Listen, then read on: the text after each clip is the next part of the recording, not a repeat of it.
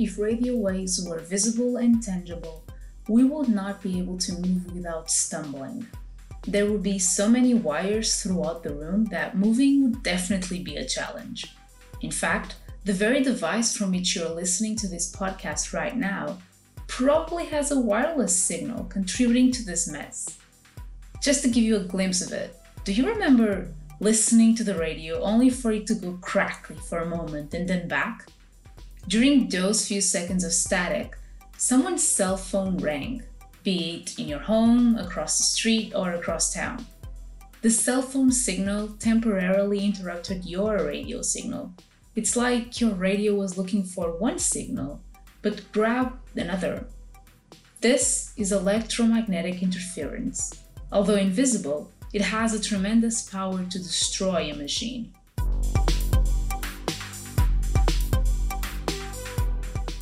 Hello and welcome to another episode of Crosstalks.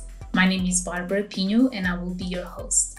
This is a podcast series by the UT Austin Portugal program that will walk you through the wonders of science-business collaboration. We will be exploring emerging topics in advanced computing, medical physics, nanotechnologies, space-earth interactions, and technology innovation and entrepreneurship as we delve into the program's industry-driven research projects.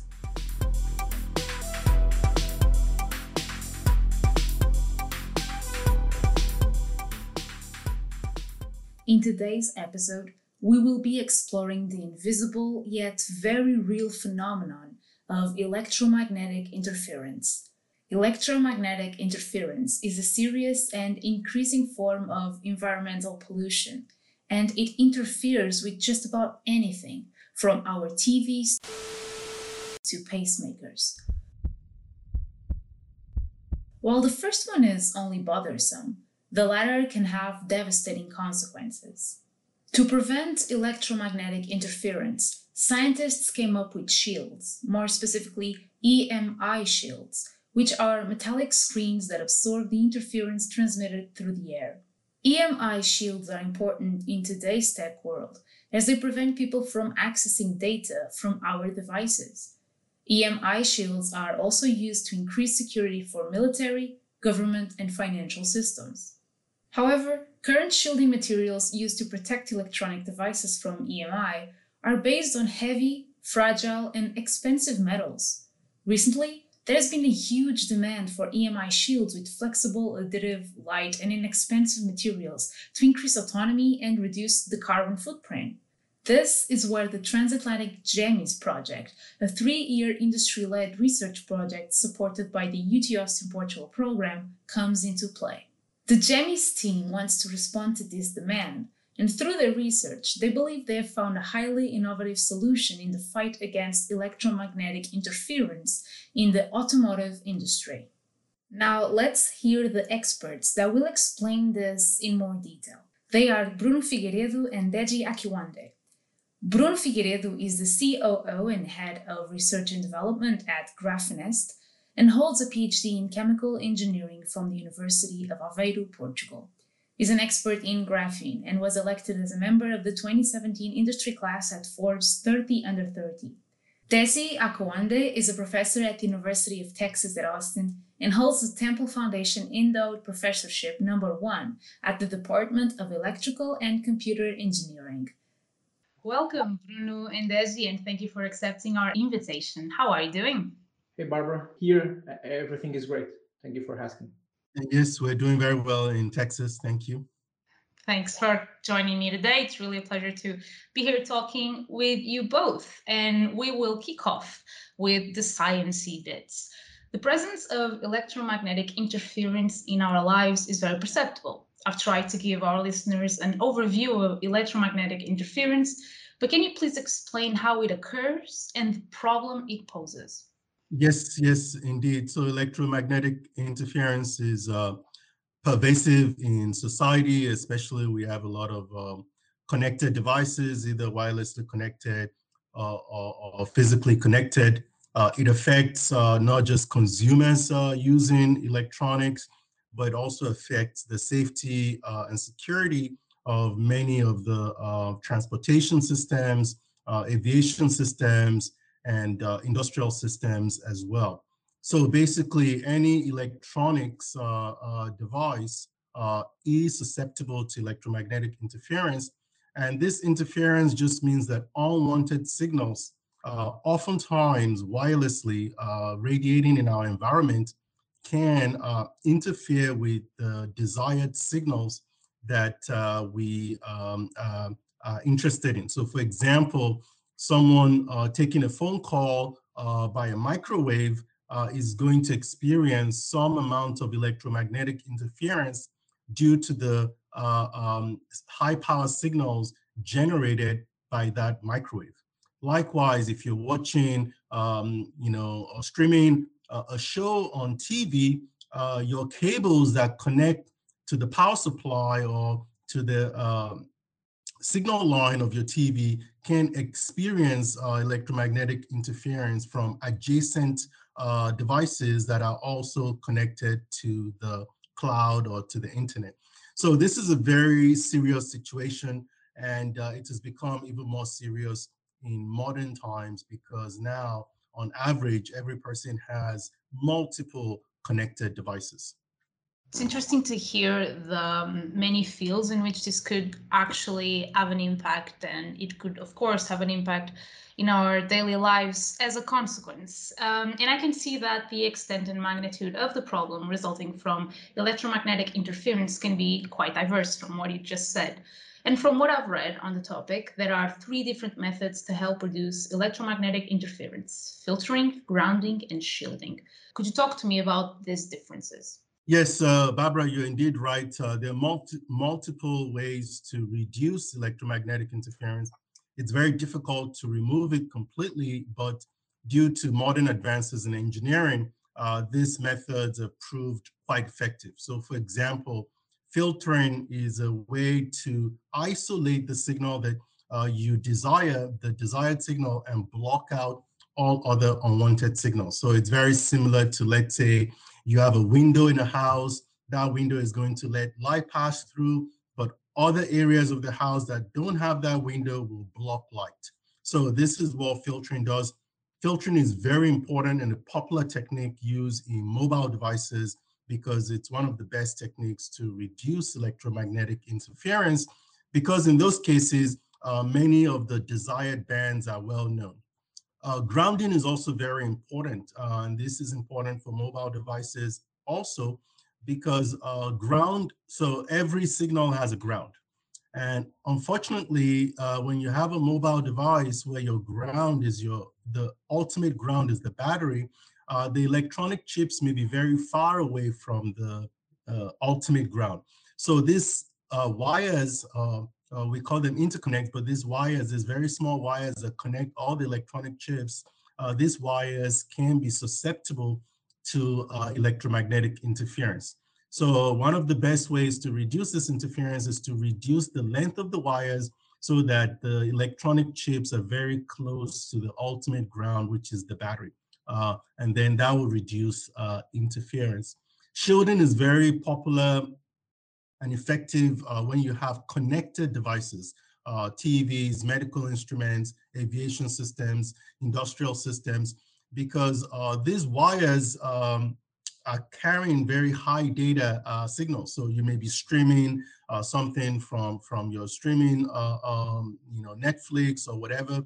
And so these wires are carrying these very high speed signals, but other devices around them can also interfere with these wires. So normally we think of signals coming through the antenna and then they leave through the antenna, but these electromagnetic signals are so pervasive, they can penetrate a lot of the cables that connect our connected devices. So then it's very important that those cables are well shielded. So one popular way to do that is to have a thick metal layer in those cables. So if you go to the store to buy high performance cables, let's say for your TV, you notice that these cables can be very, very expensive. They're not negligible cost. And that is because they've invested a lot of engineering innovation to make sure the cables are well shielded so that they can block out electromagnetic interference. So those are kind of the 3 methods of preventing electromagnetic interference. Before we actually move on to my next question, I gotta be curious about the cost you just mentioned.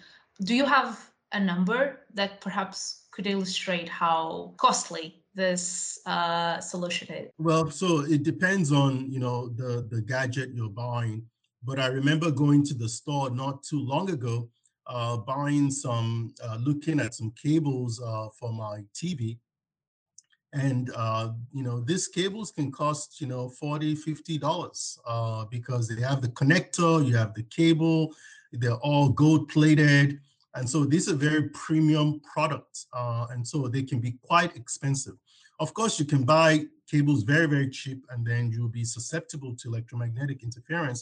But these high performance cables cost tens of dollars. And you can imagine for a medical facility where this is extremely important, or for aviation, aircraft systems, military systems, cable cost and cable weight is a very, very high item.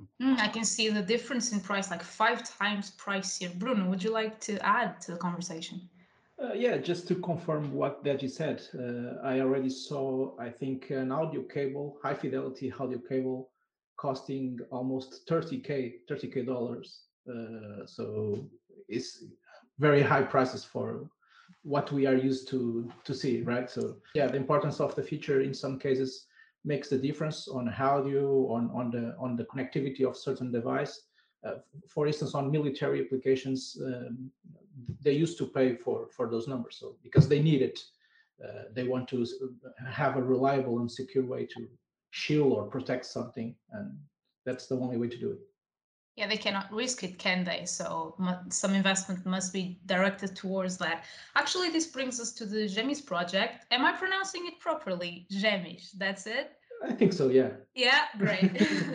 So this is a 3-year industry-driven research project supported by UTOS in Portugal. And in this project, your focus is on enhancing the shielding method using graphene. Why is this an idea? And what special features do you think graphene has to offer? What makes it better than other materials to incorporate in this shielding process? Bruno, you are the graphene expert here, so I'd like to hear from you. I don't know if I'm the graphene expert here, but yes, that's a great question. Graphene has been called the most effective material for EMI shielding, electromagnetic interference shielding. Because a tiny amount of mass of this material can deliver a great level of shielding on a large frequency range. And is this like, this happens because it is the most effective due to the electrical conductivity of graphene. Because at the nanoscale, this material is exactly the most electrical conductive one.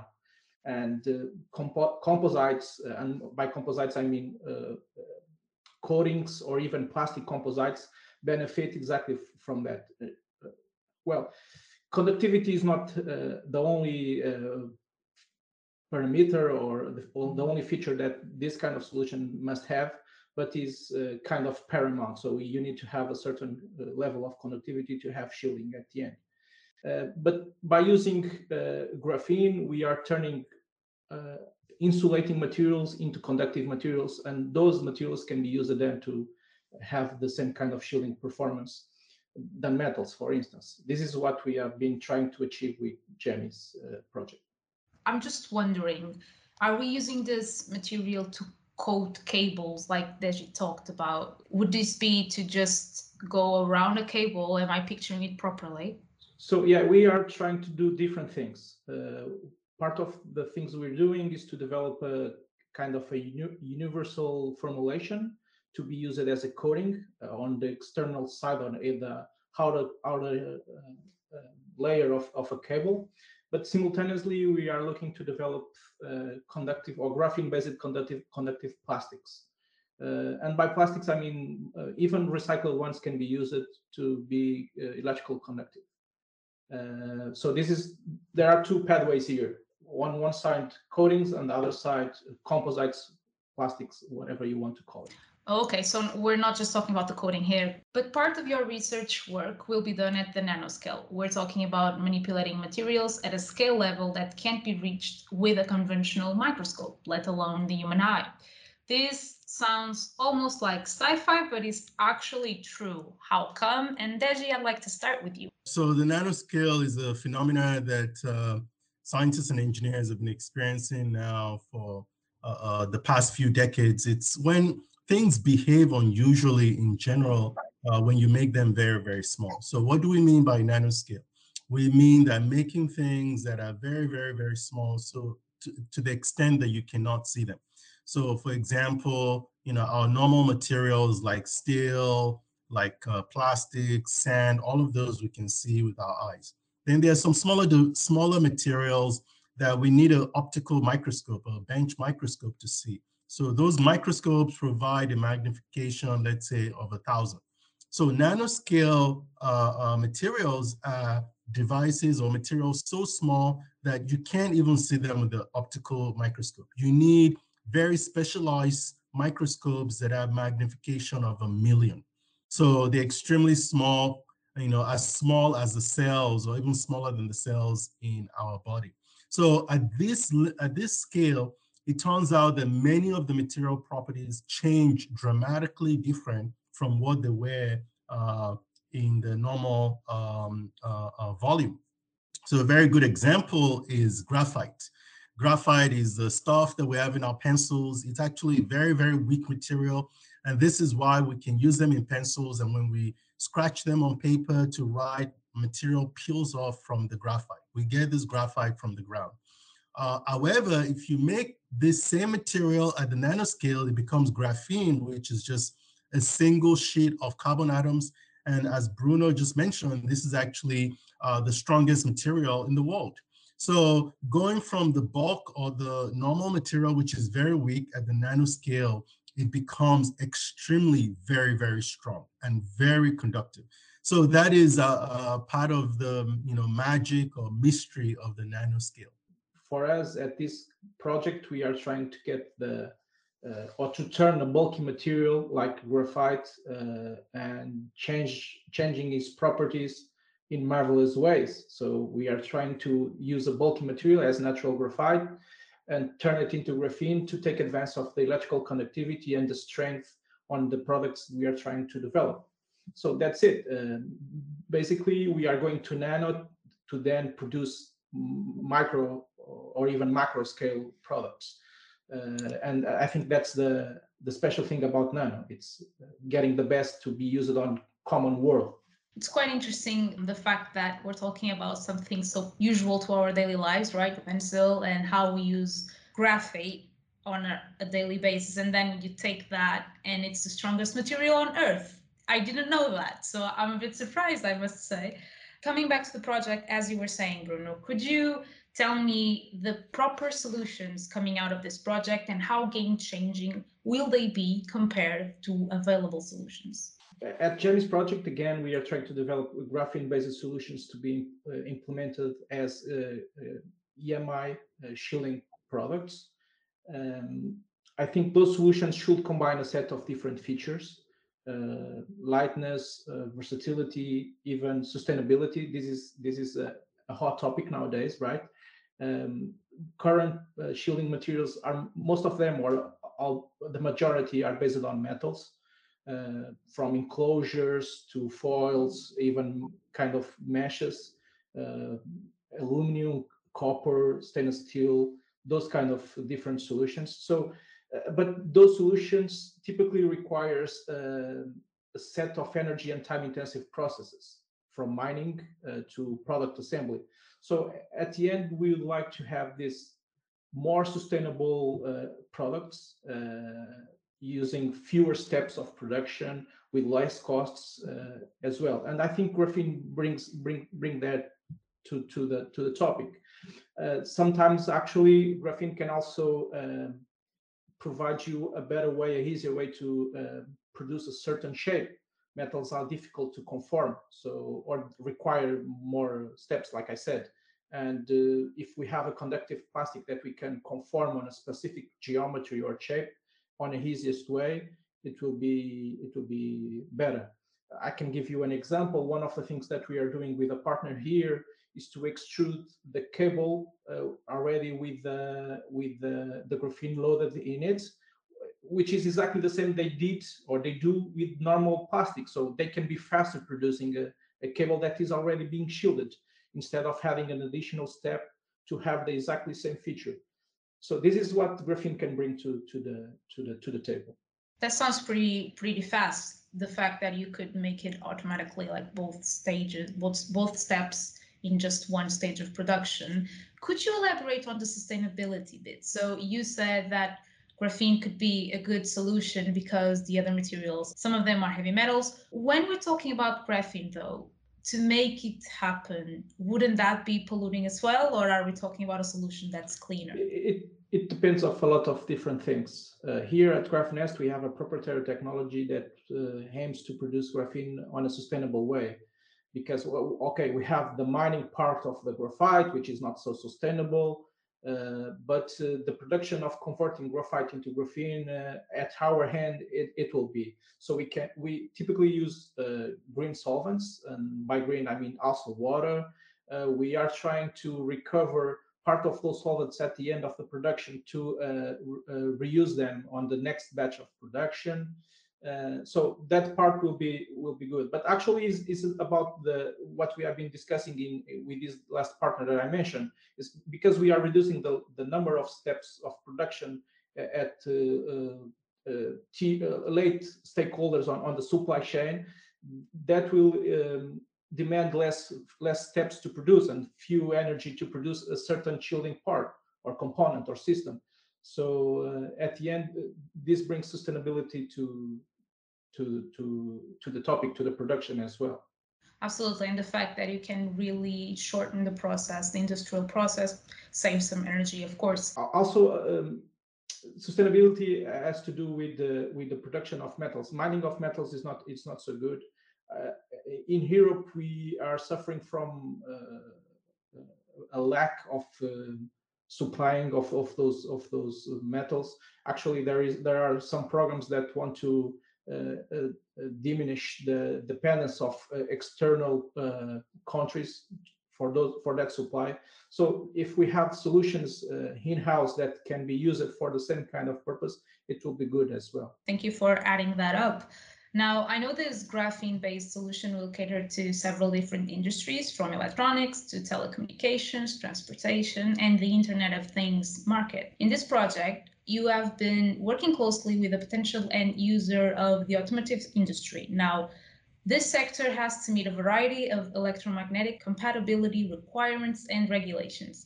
How are these requirements being fed into your research and development process? In my experience, the automotive or all these industries have standards that they have to achieve. So those standards specify how much reduction of the electromagnetic interference must be met before a technology or a component is certified for that industry. And so I think this is the kind of information that they will no doubt be providing to developers of graphene. And then there are other things that are not specified, but that really provide a competitive advantage. So if two different materials or three different materials can satisfy the basic requirements, then of course, the industry decision makers will begin to look at other parameters like cost, like weight. So this is where graphene then can differentiate itself in terms of these parameters that are very important to the end prices of automotives and other industrial products. So cost and weight are key attributes that graphene can also deliver. Yeah, that's it. That's amazing, Deji, because for this new e-mobility world or e-mobility market, you want to have longer mileage of a certain vehicle. So lightness features are a must. But answering very straight to your question, Barbara, the requirements from the automotive industry were set since the inception of the project. And I'm saying this because we have been, well, this is public. Yazaki Corporation is supporting, let's say, this project, and they immediately told us what will be the frequency they would like to shield on a certain automotive data cable. And so we immediately set the targets to shield exactly the frequency they want. But sometimes, in terms of requirements, again, it's far from only the, the shielding of a certain frequency. Again, it has to do with prices, it has to do with sustainability, it has to do with velocity to produce. A lot of different features should be overtaken while setting the requirements for a certain tier 1 or tier 2 stakeholders. But again, also this is also important to mention. Sometimes the supply chain is working towards a requirement of an original equipment manufacturer. Imagine you have, I don't know, maybe, I don't know if I can refer names, but Audi or BMW or Mercedes setting the requirements. I want to block this kind of shielding, or I want to have this type of automotive, regardless if it's in energy or data cable. I want to have exactly this requirement, and then all the supply chain go backwards trying to solve exactly that problem.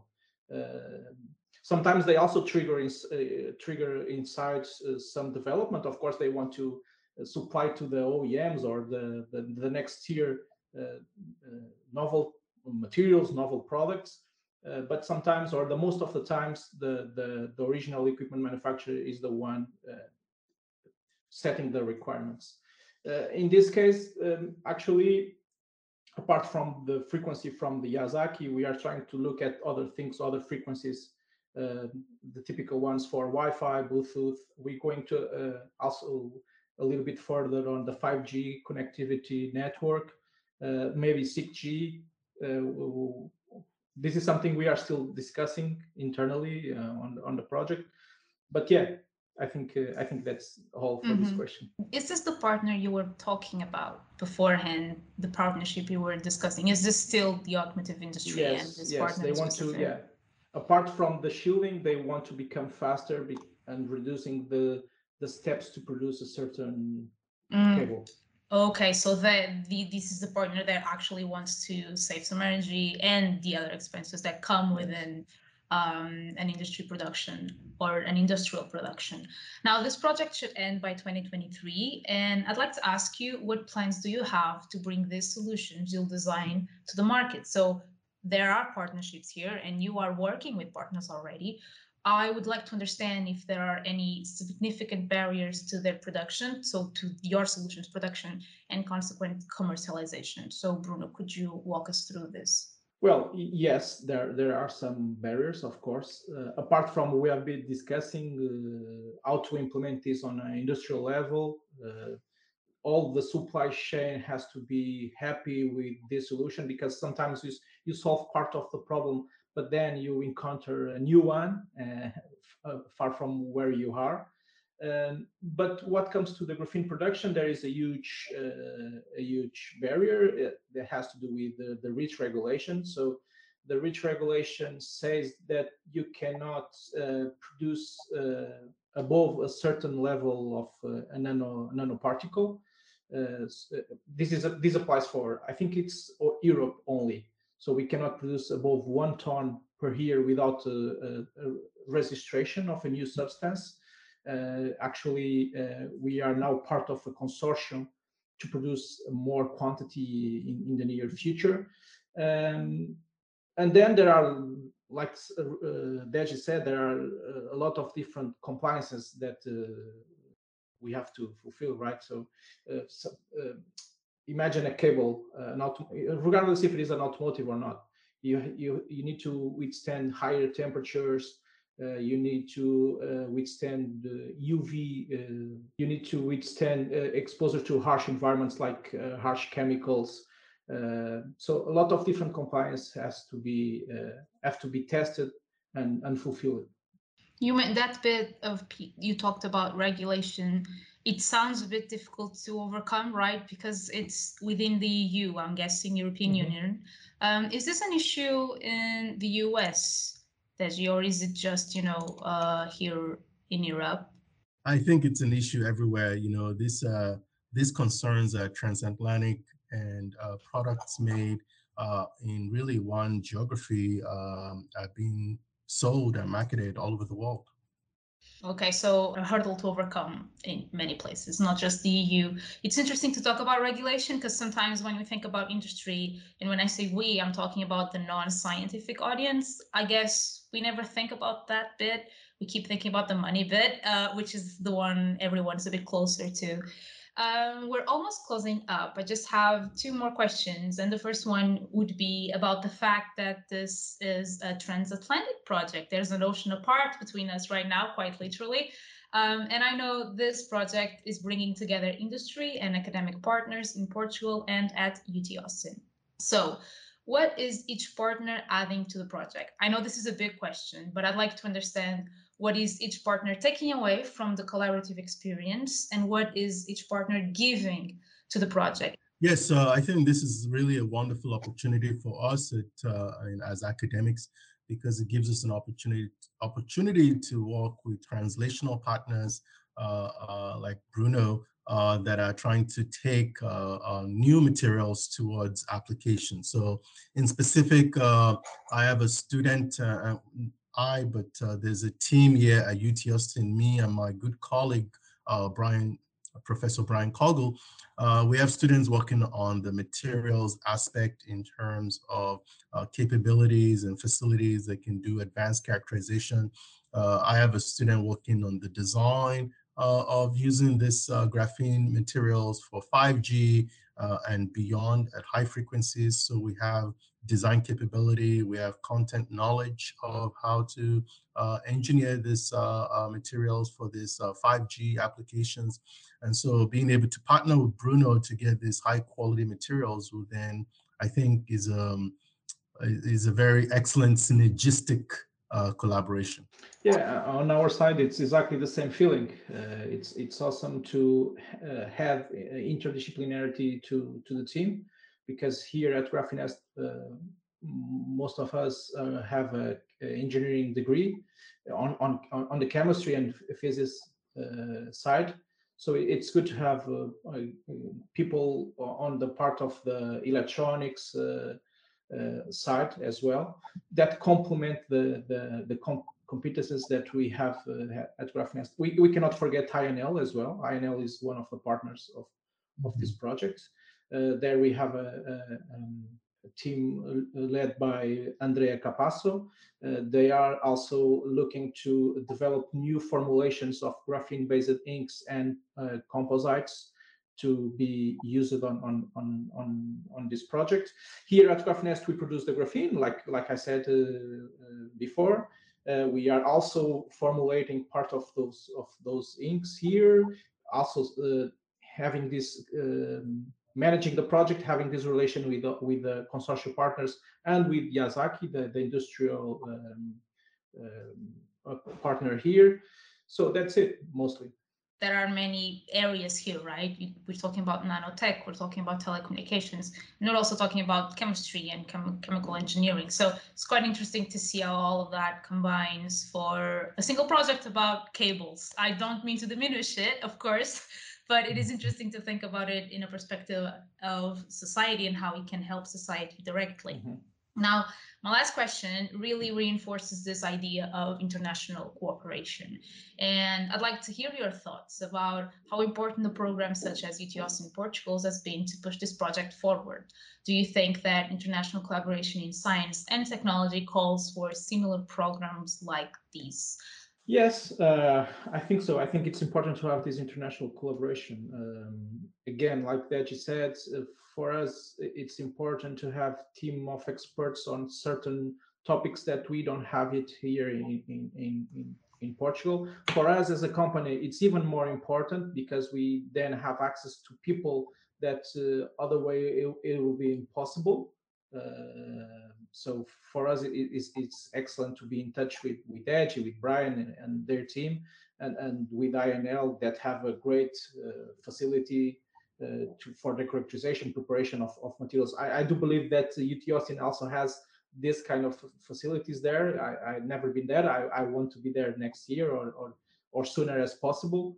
But it's important to have these international collaborations to grow the competences, to establish new ways to collaborate at the end of the program. Maybe we can solve different problems, not only related to shielding, but using graphene for other kind of telecom or electronics problems. Yes, I think they are paramount to evolve scientific and technical things. Yes, this is exactly true. I think this is international collaboration is really the most efficient way to bring novel concepts towards a product, because as Bruno mentioned, it's much more efficient to be able to partner with experts all over the world rather than developing the complete expertise from chemistry, materials, engineering in-house. That will be very, very expensive and it would take a lot of time. So international collaboration has proven to be successful for many decades now, and I expect this is the way forward. Would you like to add anything else before we wrap up? Yes, I'd just like to add one thing. So we've really talked about interference, but there's the opposite side of this technology is security. So interference is when you want unwanted signals interfering with your gadgets. Security is when your signals from your connected devices or mobile devices, your signals are leaking away and can be read by a third party. So the same ideas that we've talked about for interference, where you can block external signals, those same ideas and graphene technologies can be used for security, where you can protect your signals from being from leaking away from, let's say, your laptop, for example, and then they can be read by third parties that could use this information in negative ways. So security is also very important for aviation, for medical facilities, for military, and so on. I was just thinking about the military aspect of this. Thank you for adding this up, the fact that you do need some good shielding to protect your data in a more and more data-dependent world. So that is quite interesting. Actually, it's a great aspect to wrap up. I'd like to thank you both very much for meeting with me today. It was very nice to chat with you, and I hope the project goes nicely and you'll have great results by the end of it and by 2023. Thank you. Thank you very much, Barbara. Thank you all for listening to this episode of Crosstalks. If you have enjoyed the episode, and even if you haven't, we would love to hear from you. So make sure to subscribe and leave a review. For additional content, follow us at UT Portugal on Twitter or visit utaustinportugal.org. The GEMIS Project Consortium brings together scientists and business people, in particular staff and researchers from Graphenest, the International Iberian Nanotechnology Laboratory, the University of Minho, and the University of Texas at Austin. The GEMIS is co-funded by the European Regional Development Fund through COMPET 2020 and the Portuguese Foundation for Science and Technology under UT Austin, Portugal. The total eligible investment is around 1.84 million euros, with public funding amounting to 1.71 million euros. The UT Austin Portugal program is a partnership program in science and technology between the Portuguese Foundation for Science and Technology and the University of Texas at Austin, supported by the Ministry of Science, Technology and Higher Education in close collaboration with the Council of Rectors of Portuguese Universities.